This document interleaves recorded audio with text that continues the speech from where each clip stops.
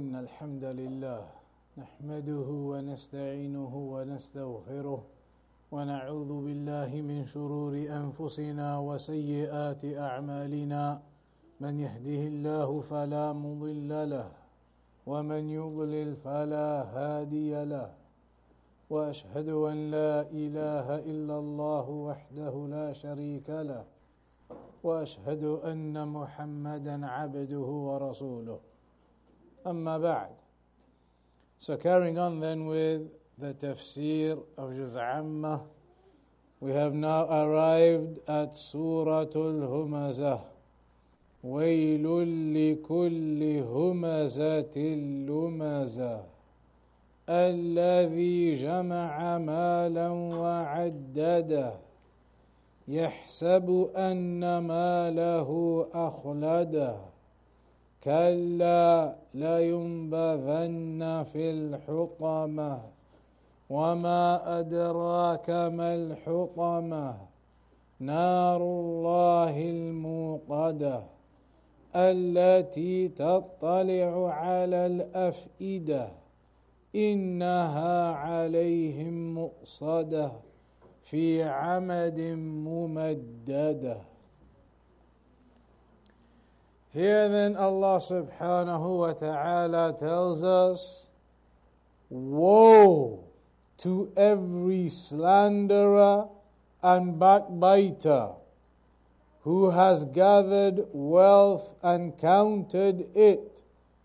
He thinks that his wealth will make him last forever.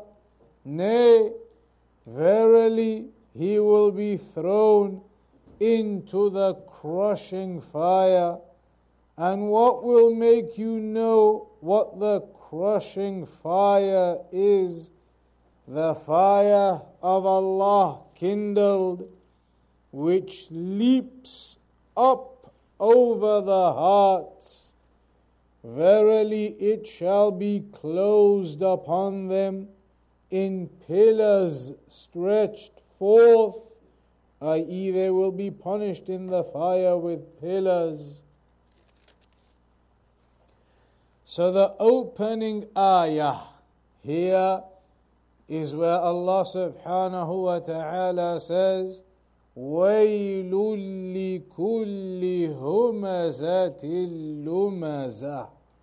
Woe to every slanderer and backbiter. Al-Shaykh Al-Uthaymin rahimahullah ta'ala says, في هذه السورة يبتدئ الله سبحانه وتعالى بكلمة ويل. That this particular chapter, Allah subhanahu wa ta'ala begins it with the word wail. وَيْلٌ لِكُلِّ هُمَزَةٍ لُمَزَةٍ. Wail. And what does this word wail mean? وَيْلٌ لِكُلِّ هُمَزَةٍ لُمَزَةٍ. Wail. It is, in English as we said, woe be to someone. Woe be upon someone. It is a word indicating a threat. هي كلمة وعيد. It is a word indicating a threat. أي أنها تدل على ثبوت وعيد لمن اتصف بهذه الصفات. Meaning that it is a word that indicates or affirms the threat upon those who have these characteristics. The characteristics that are going to come up in the chapter now. Whoever has these characteristics, then they are threatened. This threat is upon them. Woe be to them. Woe be upon them. And who are these people? وَيْلٌ لِكُلِّ هُمَزَةٍ لُمَزَةٍ. Every slanderer and backbiter. And then the rest of the characteristics they carry on in the chapter, will come to those. So what is this wail exactly? We said now generally it is a threat. It's a threat upon those people. Woe be upon the slanderers and backbiters, etc. But what is this woe that will be upon them? What is this threat that will be upon them? Some of the scholars have mentioned that wail ismun liwadin fi jahannam. That the word wail, it indicates a valley in the hellfire. That the word is the name of a valley in the hellfire. But others, as we said, just mentioned, it is a general word indicating some threat upon a person, the threat of punishment, etc., without it being specific to some valley or a particular valley in the hellfire. So the first opinion appears to be more correct, that it's a general word of threat indicating potential punishment upon a person, and that it's not specifically in reference to a valley in hellfire, but that is one of the possible meanings of it. So then, now that we know at the start of this surah, Allah is mentioning this threat of punishment upon people who have certain sifat, certain characteristics. So what are those characteristics? To begin with, لِكُلِّ هُمَزَةٍ لُمَزَةٍ. For every slanderer and backbiter. كُلُّ مِنْ صِيَغِ الْعُمُومِ. The word kullu in Arabic is one of the constructs that indicates generality. It indicates generality. So indicating all of the slanderers and backbiters, generally all of them, broadly covering all of them. Kullu, a word indicating generality. So woe be to every slanderer and backbiter. وَالْهُمَزَةِ وَاللُّمَزَةِ وَصْفَانِ لِمَوْصُوفٍ وَاحِدٍ. These two words, humazah, lumazah, backbiters and slanderers, both of those words are depicting, or they are attributes or characteristics of one thing. A slanderer, a backbiter, it returns back to the same point. However, does that mean that humazah and lumazah both mean exactly the same thing? Or are they slightly different in what they intend in their meanings? فَهَلْ هُمَا بِمَعْنَى وَاحِدٍ أَوْ يَخْتَلِفَانِ فِي الْمَعْنَى.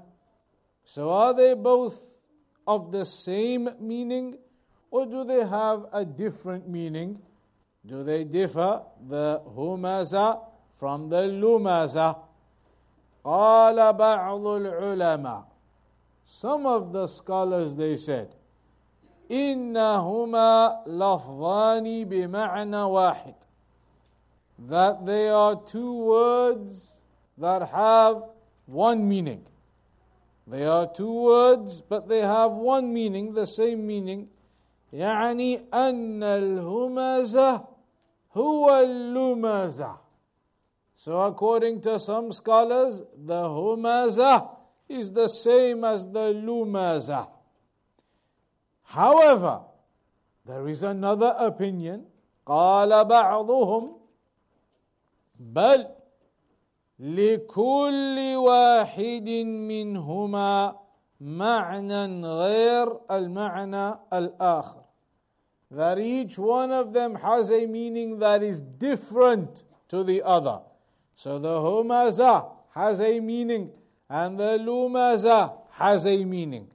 They are different and they are not the same. وَثَمَّ قَاعِدَةٌ, and there is a principle. There is a principle to remember in this regard. Shaykh Al-Uthaymin says, أحب أن أنبه عليها في التفسير وغير التفسير. Shaykh Al-Uthaymin says that I would like to bring your attention to it. This particular principle when it comes to tafsir and even outside of tafsir, there is a particular principle that I would like to bring your attention to, he says. أنه إذا دار الأمر بين أن تكون الكلمة مع الأخرى بمعنى واحد أو لكل كلمة معنى فإننا نجعل لكل واحدة معنى لأننا إذا جعلنا الكلمتين بمعنى واحد صار في هذا تكرار لا داعي له، لكن إذا جعلنا كل واحدة لها معنى صار هذا تأسيسا وتفريقا بين الكلمتين. Shaykh Al-Uthaymin says, when you find yourself in this kind of situation where there are two words and we have an option, either we could say both of those words mean exactly the same thing, or we could say that actually each one has a slightly different meaning. In that circumstance, then it is correct to say that those two words have independent meanings. Because if you say both of the words have the same meaning, then that means it is just repetition without benefit. If the humaza is exactly the same as the lumaza, then only one of them could have been mentioned. There was no reason to mention both in that case. Therefore, this indicates there must be different. There must be something different about them for them both to have been mentioned. So it is better and superior and more accurate and correct to say that each one of them has a separate and independent meaning, rather than trying to say both of them have exactly the same meaning and therefore it is just repetition. So, الصحيح في هذه الآية لكل همزة لمزة أن بينهما فرقا. So what is correct in this ayah is that those two words, there is a difference between them. They have different meanings. فالهمز بالفعل واللمز أو فالهمز بالفعل واللمز باللسان كما قال الله نعم. He says the difference between the two of them would be that the humaza, when it says وَيْلٌ لِكُلِّ humaza, the humaza is someone who is doing some action. An action is being done. Whereas the lumaza is in reference to a statement being made. The humaza is someone who is doing something evil in his action, physically. Whereas the lumaza is in reference to someone doing something from his statement of evil. فالهمز بالفعل يعني أنه يسخر من الناس بفعله. So the one who is in the category of the humaza is the one who is making a mockery of the people with his own actions. He is mocking the people and doing bad to the people with actions that he performs. Whereas, and that could be, for example, by making faces at people. That's a physical action that you're doing. Making a face at someone, frowning at someone. Physical types of behaviors and actions, they would be within the humaza. أو بالإشارة يشير إلى شخص انظروا إليه ليعيبه أو ما أشبه ذلك فالهمز يكون بالفعل. Or for example, when somebody physically points at someone, points at them and gets everybody to look at them and laugh at them, this is a physical action being done again, pointing out someone and mocking them or laughing at them. So that is the meaning of the humaza, the one who makes a mockery or abuses the people physically with his behavior and actions.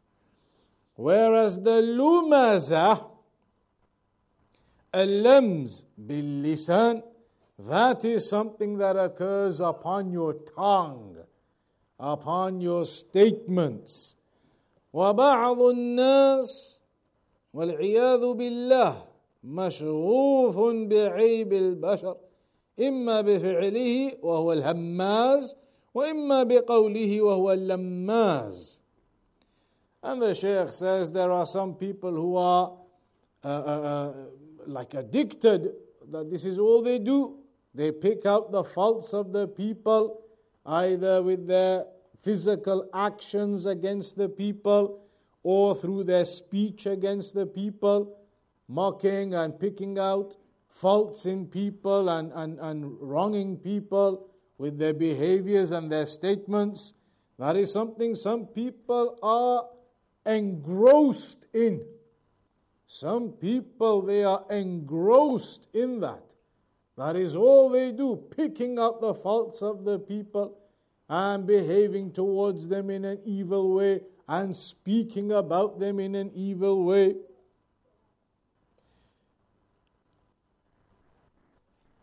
So that is the opening ayah highlighting the danger of those two characteristics. The characteristic of the one who mocks and abuses people physically with his actions and behaviors, and the one who does so verbally with his statements. That is the wail upon every لِكُلِّ هُمَزَةٍ لُمَزَةٍ. It mentions in the translation the slanderer and backbiter. And in the detail here, we have learned that it is the difference between physical actions and behaviors of evil towards someone and statements of evil against someone. The one who engages in that type of behavior, then wail upon him. The woe is upon him. وَيْلٌ لِكُلِّ هُمَزَةٍ لُمَزَةٍ. Then the next characteristics are mentioned, the other sifat. الَّذِي جَمَعَ مَالًا وَعَدَّدَهُ. The one who has gathered his wealth and counts it. Gathers his wealth and counts it. الَّذِي جَمَعَ مَالًا وَعَدَّدَهُ. Gathered his wealth and counts his wealth. هذه أيضا من أوصافه القبيحة. This is also from his bad characteristics. From the bad characteristics, a person who gathers the wealth and then counts and counts that wealth, and that is all he wishes to do. Does not give anything in charity. يَجْمَعُ الْمَالِ وَيَمْنَعُ الْعَطَاءِ. Gathers the wealth for himself and refuses to give anything to those in need. Refuses to give anything away, to give in charity. فَهُوَ بَخِيلٌ لَا يَعْطِي. He is a miser. Bakhil, a miser and he does not give, he does not give in charity and donate and help, يجمع المال ويعدده.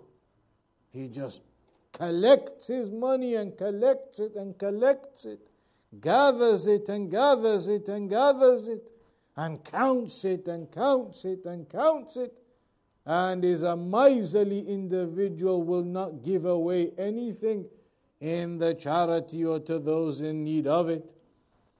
وعدده قيل معنى التعديد يعني الإحصاء، يعني لشغفه بالمال كل مرة يذهب إلى الصندوق ويعد الدراهم في الصندوق في الصباح وفي آخر النهار يعدها وهو يعرف أنه لم يأخذ منه شيئا ولم يضف إليه شيئا، لكن لشدة شغفه بالمال يتردد عليه ويعدده. When it says in this ayah, الذي جمع مالا وعدده, the one who gathers his wealth and then counts it, the miserly one, doesn't want to give anything away, but counts it. It mentions, as Shaykh Al-Uthaymeen says, that this type of person counts his wealth regularly, consistently, counts it in the morning, then goes and counts it again in the evening, even though he knows he has not spent anything that day, neither has he put anything more into it that day. So the figure that he gets in the evening is going to be the same figure that he got in the morning, but from the level of addiction that he has to his wealth, the level of attachment he has to his wealth, he counts it and counts it in the morning, goes again and counts it in the evening, even though there is no change that has occurred to his wealth from the morning to the evening. And here the Shaykh says he will go to his sunduq, like a security box or a safe, or these days now to your bank account. Count it in the morning, go and check it again in the evening, and it's exactly the same. From that miserliness and desire and attachment to wealth. عدده يعني أكثر تعداده لشدة شغفه ومحبته له، يخشى أن يكون نقص أو يريد أن يطمئن زيادة على ما سبق، فهو دائما يعدد المال. So he is so attached to his wealth that he goes and regularly counts it, fearing that maybe something has become lost from it or taken from it.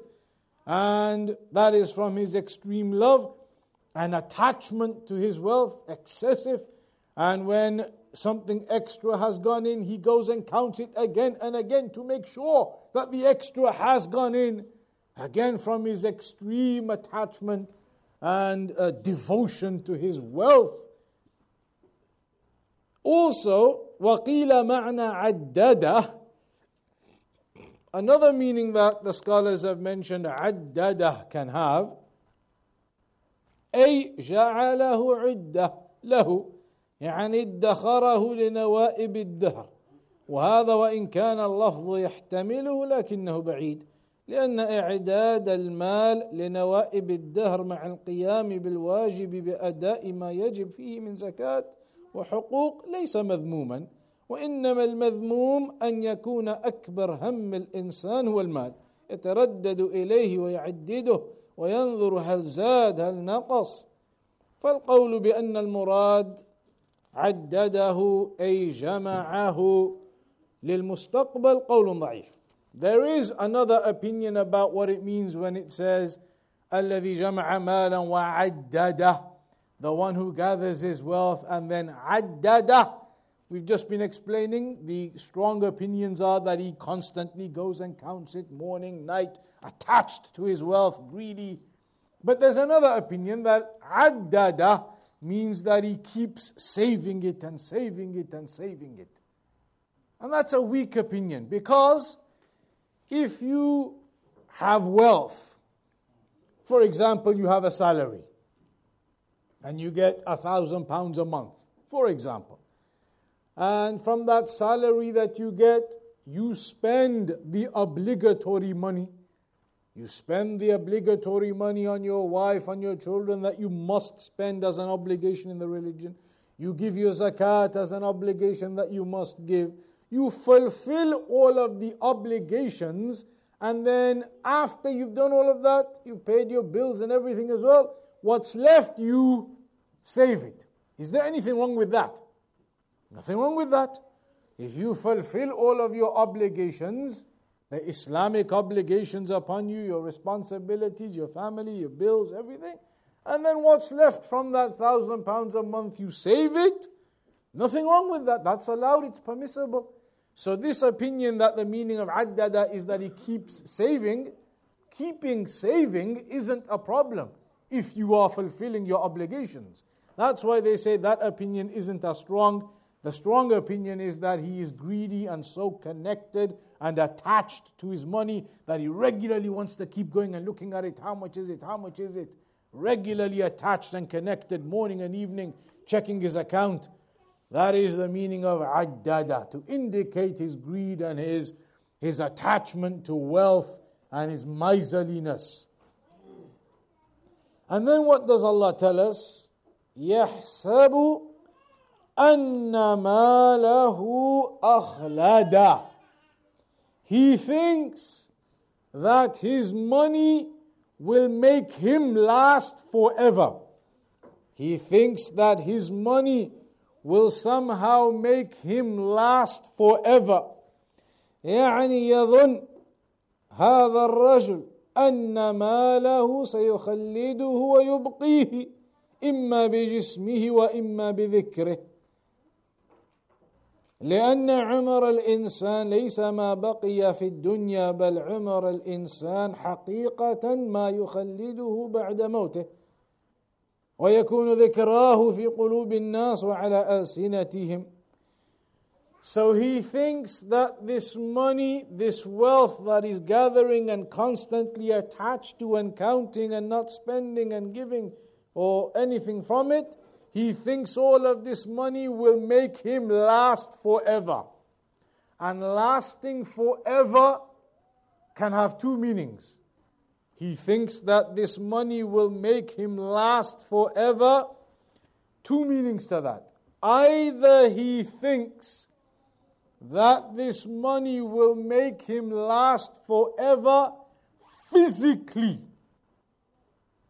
And how physically? Don't we all die?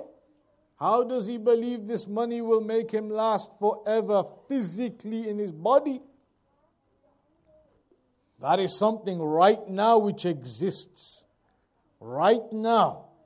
And some of the medics here and the doctors will have heard about these things. There are companies, some in America, some in other places. These companies, I forgot what you call them. Is it astrogenics or something? These companies, they say, pay us like hundreds of thousands of pounds, I don't know how much. And when you die, we will completely freeze your body. They take out the blood from your body. They put in some other liquid in your body. They take the blood out. They put other liquid in your body so your body doesn't rot. Your body doesn't decompose. It stays. And they put all of that liquid in you, take all of the blood out of you when you die, and then they freeze you like minus 100 or minus 200 or I don't know what temperature. Cryogenics, there you are. Cryogenics. They say we do this cryogenics. Pay us 200,000, 400,000, 100,000, I don't know how much money, million, 2 million. And then when you die, we will take all the blood out of your body, put the new liquids inside, freeze you minus 200 or something. And why are they going to do all of that? How does that make your body survive? Because they say, in the future, maybe in 200 years, in 2,000 years, maybe in the future, we humans will work out how to bring people back to life. So your body will be preserved. And so in the future, in 1,000 years, 2,000 years, our company, if we work out how to bring people back to life, then your body will be ready, will bring you back to life. Contract. We will bring you back to life, maybe 1,000 years, 2,000 years. Who knows, maybe the company is going to go bankrupt next year. But they say, in 1,000, 2,000 years, when we work it out, when the humans and science, they work out how to bring people back to life, your body will be preserved and perfect, will bring you back to life. And they have these bunkers underground. I don't know how far underground, even if nuclear thing happens, your body is preserved. So this is something people believe now, that their money and their wealth will preserve them physically. They believe that one day they'll be able to come back to life again in this world. And of course we know that is absolute nonsense. The only time they will come back again will be on Yawmul Qiyamah. All of that money wasted, the hundreds of thousands, the millions or whatever they pay. The second meaning of he believes that his wealth will maintain him forever and keep him forever, make him last forever, is through becoming famous. That with a lot of money, if you're rich and famous, then even after you die, people will still remember you.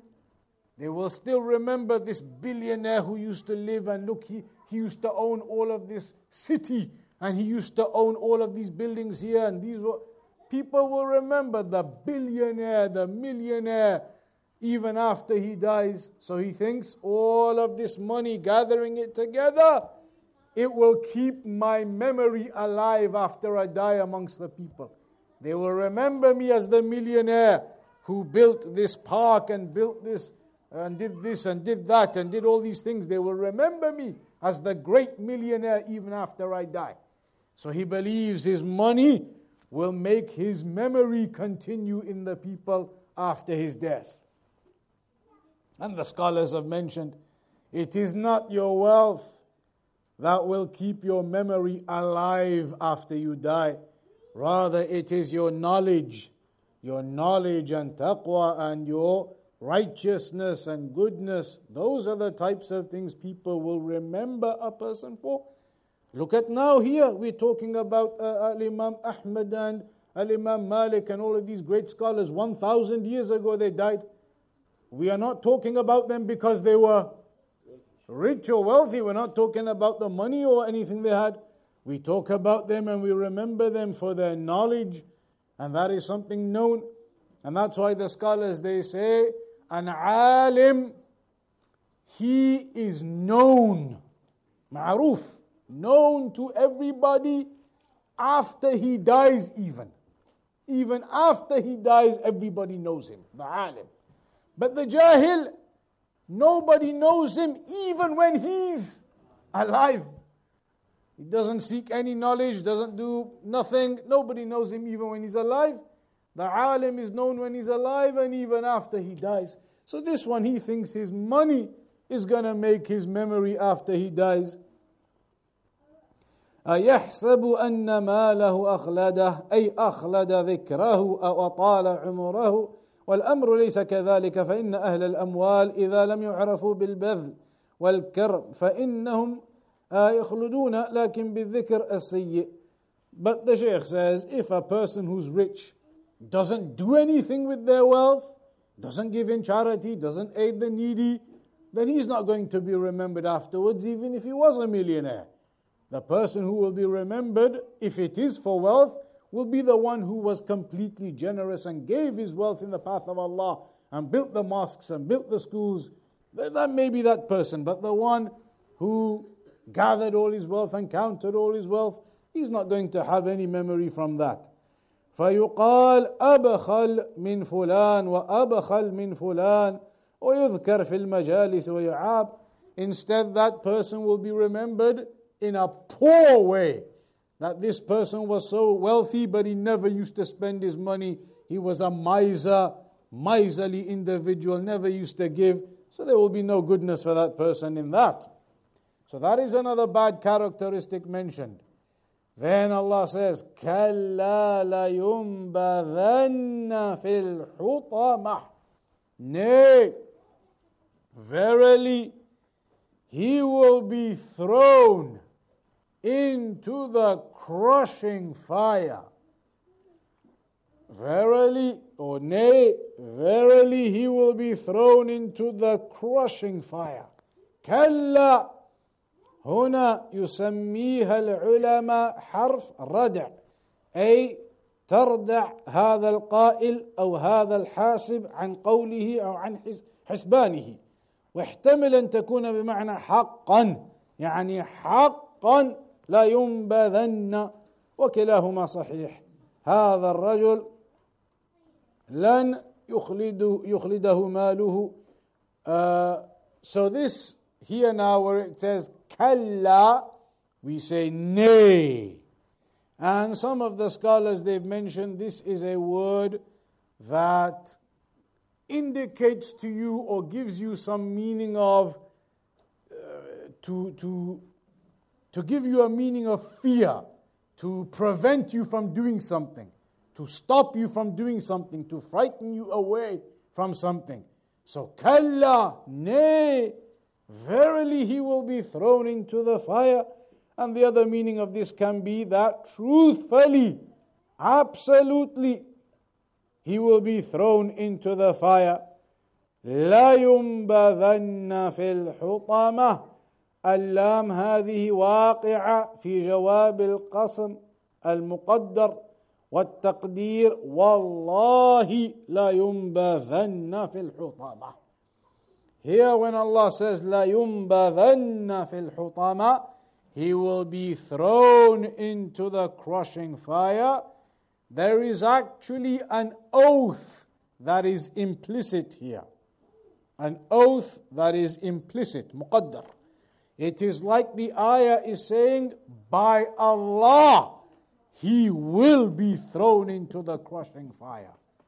Wallahi la yunbadhanna fil hutamah. So there is an oath that is implicit, muqaddar, in this particular ayah. La yunbadhanna, ayutrah tarhan, that he will be thrown in there, cast into the hellfire. وإذا قلنا أن اللام لجواب القسم صارت هذه الجملة مؤكدة باللام ونون التوكيد والقسم المحذوف. So if now you consider that there is an oath in this ayah, then there are 3 points of emphasis in this ayah. You have 3 points of emphasis. Wallahi, the implicit oath, by Allah. La, the lam here is for emphasis, tawqid.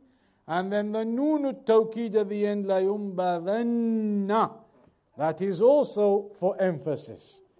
3 points of emphasis. By Allah, he will certainly be thrown into the fire, definitely. 3 points of emphasis. ومثل هذا كثير في القرآن الكريم، أي تأكيد الشيء باليمين واللام والنون.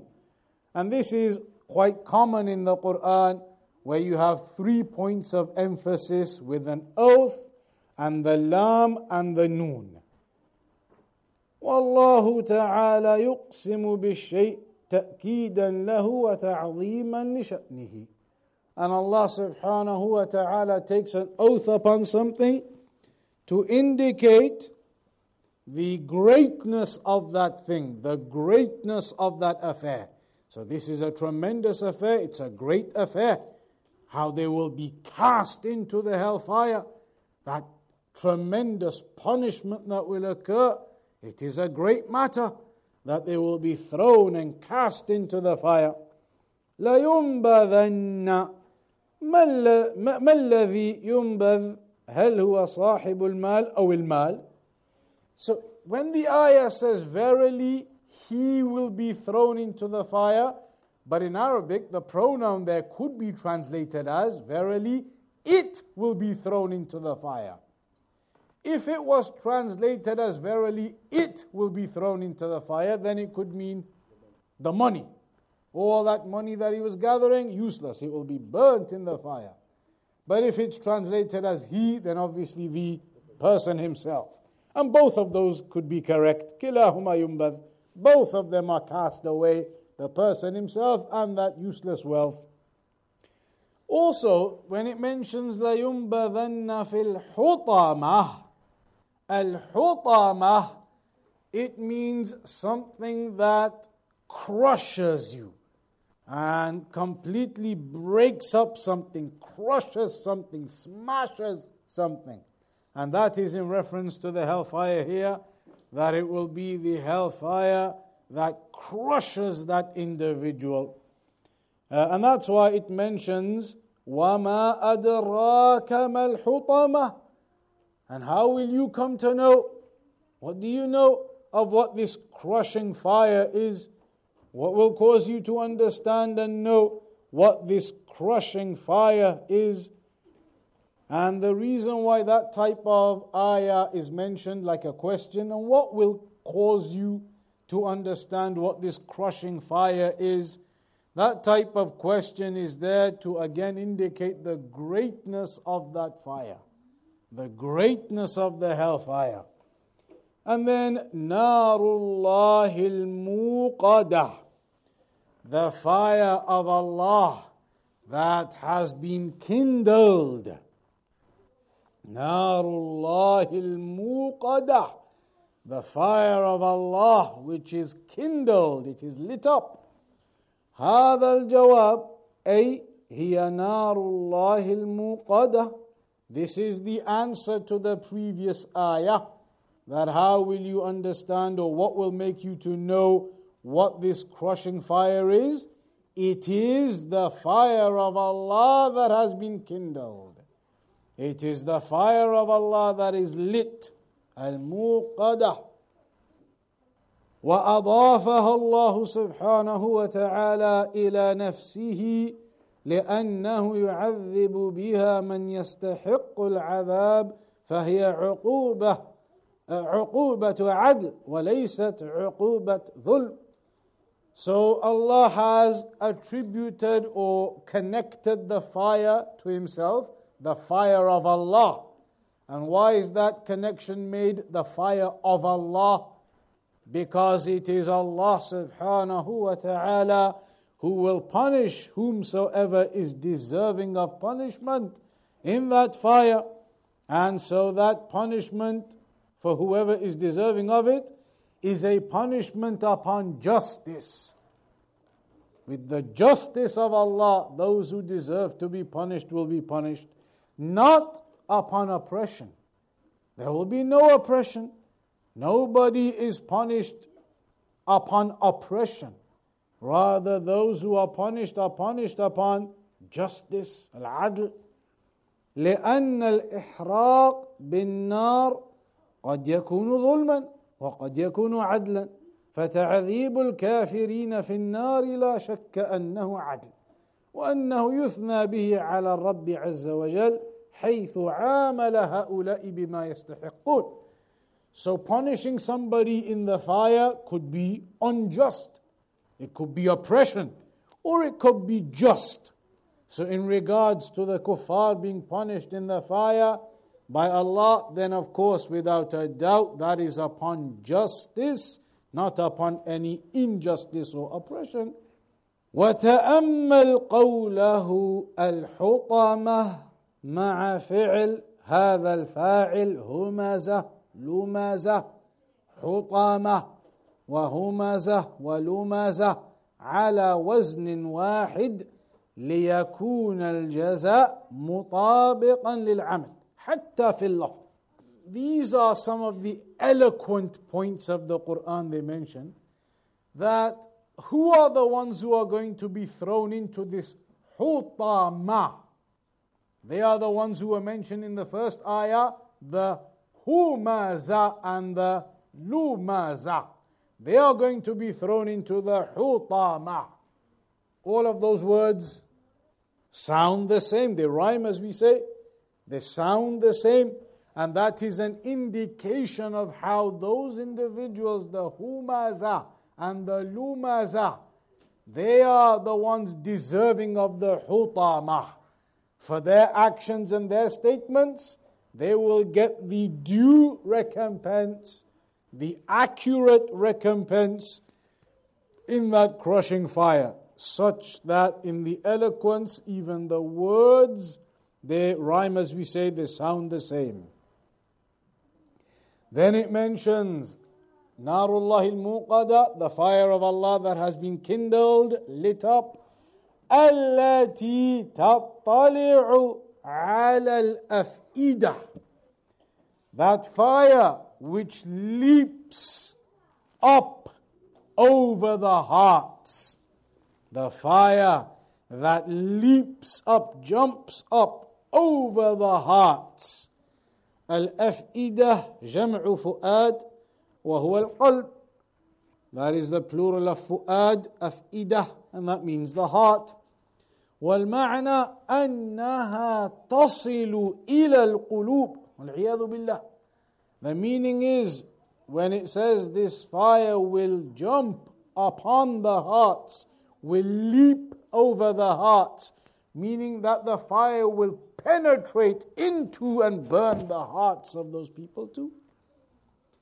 والمعنى أنها تصل إلى القلوب والعياذ بالله من شدة حرارتها. From the severity of its heat, it will penetrate into and burn the hearts.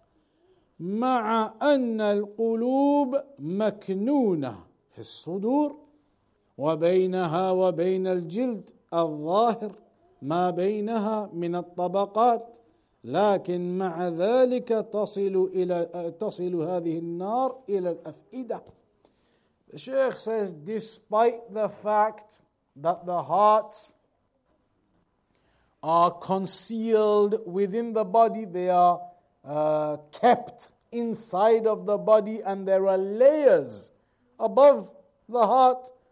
You have the layers, the muscle, the bone, the skin, all of those layers. When you surgery, cut through all of those layers to get down into the heart. The skin, the muscle, the bones, all of those things are there. And yet through all of those layers, the heat of the fire will burn that individual. And that indicates the severity of the fire and the heat of that fire. Innaha, and then Allah mentions, Innaha alayhim mu'sada. Verily it shall be closed upon them. It shall be closed upon them. إنها عليهم أي الحطمة وهي نار الله الموقدة أي على الهماز واللماز والجماع للمال المناع للخير. وأعاد الضمير بلفظ الجمع مع أن المرجع مفرد باعتبار المعنى لأن لكل همزة همازة عام يشمل جميع الهمازين وجميع اللمازين. So this fire, it will encompass them and be closed in upon them. Upon all of those individuals who harmed and abused others and mocked them with their actions and their statements, their backbiting, their slander, all of those types of affairs, they come into it. All of those people and the ones who gathered their wealth in miserliness and they prevented the goodness and the giving to the needy, etc. All of those individuals, then this fire will be closed in on them. Mu'sadah, meaning mughlaqa. Mughlaqa. Mughlaqatul abwab. La yurja lahum faraj. Wal-'iyadhu billah. That the doors, the gates of hellfire will be closed upon them, and they will have no possibility of exit or escape or reprieve from that. كلما أرادوا أن يخرجوا منها أعيدوا فيها Every time they wanted to exit, they are cast back within it. يعني يرفعون إلى أبوابها حتى يطمعوا في الخروج ثم بعد ذلك يركسون فيها ويعادون فيها. That they try to get out of the hellfire and they make it up to the gates of hellfire. But when they make it up to that far, to the gates of hellfire to exit, then from that stage they are thrown back in again. And that is كل هذا لشدة التعذيب. That is all to increase the severity of punishment on them. That they think they're about to get out and they try and try and try. They think they're going to get out and then they are thrown back in again. That makes them completely in a level of punishment and depression and loss. That was more than before. So all of that is a form of punishment upon them. لأن الإنسان إذا طمع في الفرج وأنه سوف ينجو ويخلص ويفرح فإذا أعيد صارت انتكاسة جديدة. So when a person thinks he's about to escape, then he gets happy. He becomes happy thinking he's going to escape, he's about to escape. But then at the final point, he is thrown back in again. So his level of loss and sorrow and depression will be multiplied from having then been thrown back in again. فهكذا يعذبون بضمائرهم وأبدانهم. So in that way they are punished with their physical bodies being punished and also internally, mentally being punished, thinking they're about to escape and then thrown back in again. وعذاب أهل النار مذكور مفصل في القرآن الكريم والسنة النبوية. And the punishment of the people of the fire is mentioned and detailed in the Quran, the noble Quran and the prophetic Sunnah. تأمل الآن لو أن إنسانا كان في حجرة أو في سيارة اتقدت النيران فيها وليس له مهرب، الأبواب مغلقة، ماذا يكون؟ في حسرة عظيمة لا يمكن أن يماثلها حسرة. فهم العياذ بالله هكذا في النار. The Shaykh says, imagine if a person was in a room or a car that was on fire, and that person has no way of escape. All the doors are locked in that room or in that car. He's stuck in there, and there's no way of escape, and it's on fire. No way to get out. Then what will be his state mentally as well? In a state of complete loss. That state of complete sorrow, and that he's finished and he's going to die. His mind will be completely gone in that state. And so this is the type of affair that they will be in that fire.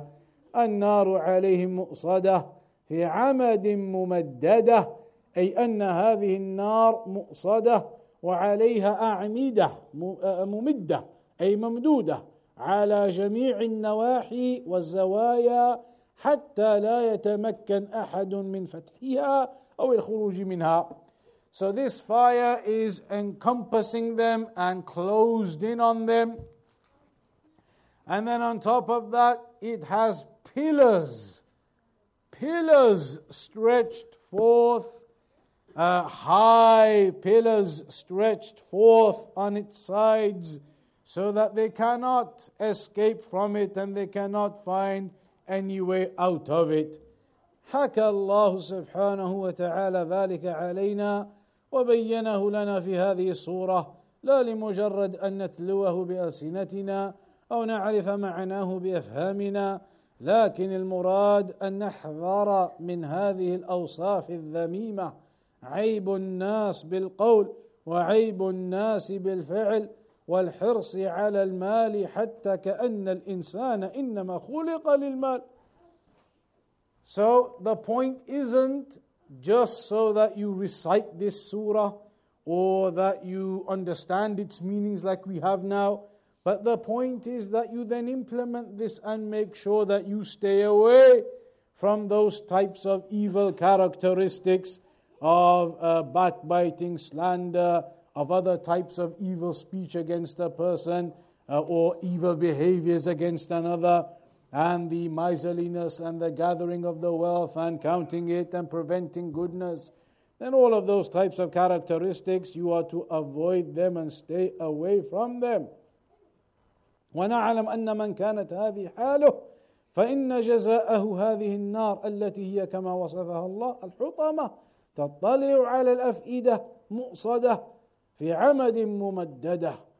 So a person should understand then that the fire they are going to be cast into, thrown into, then that is the fire that is the crushing fire, and it penetrates upon the hearts, and it is closed in on them in tall pillars, and a person will not find any escape from that. أسأل الله تعالى أن يجيرنا منها وأن يرزقنا الإخلاص في القول والعمل والاستقامة على دينه. So the Shaykh says, we ask Allah subhanahu wa ta'ala to protect us from that and to bless us with sincerity in our statements and actions and uprightness upon His religion. So that is Surah Al-Humazah.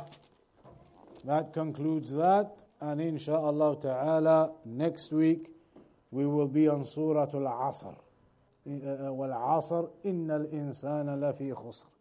That will begin next week insha'Allah ta'ala, and that is where we conclude today. وصلى الله على نبينا محمد وعلى آله وصحبه وسلم.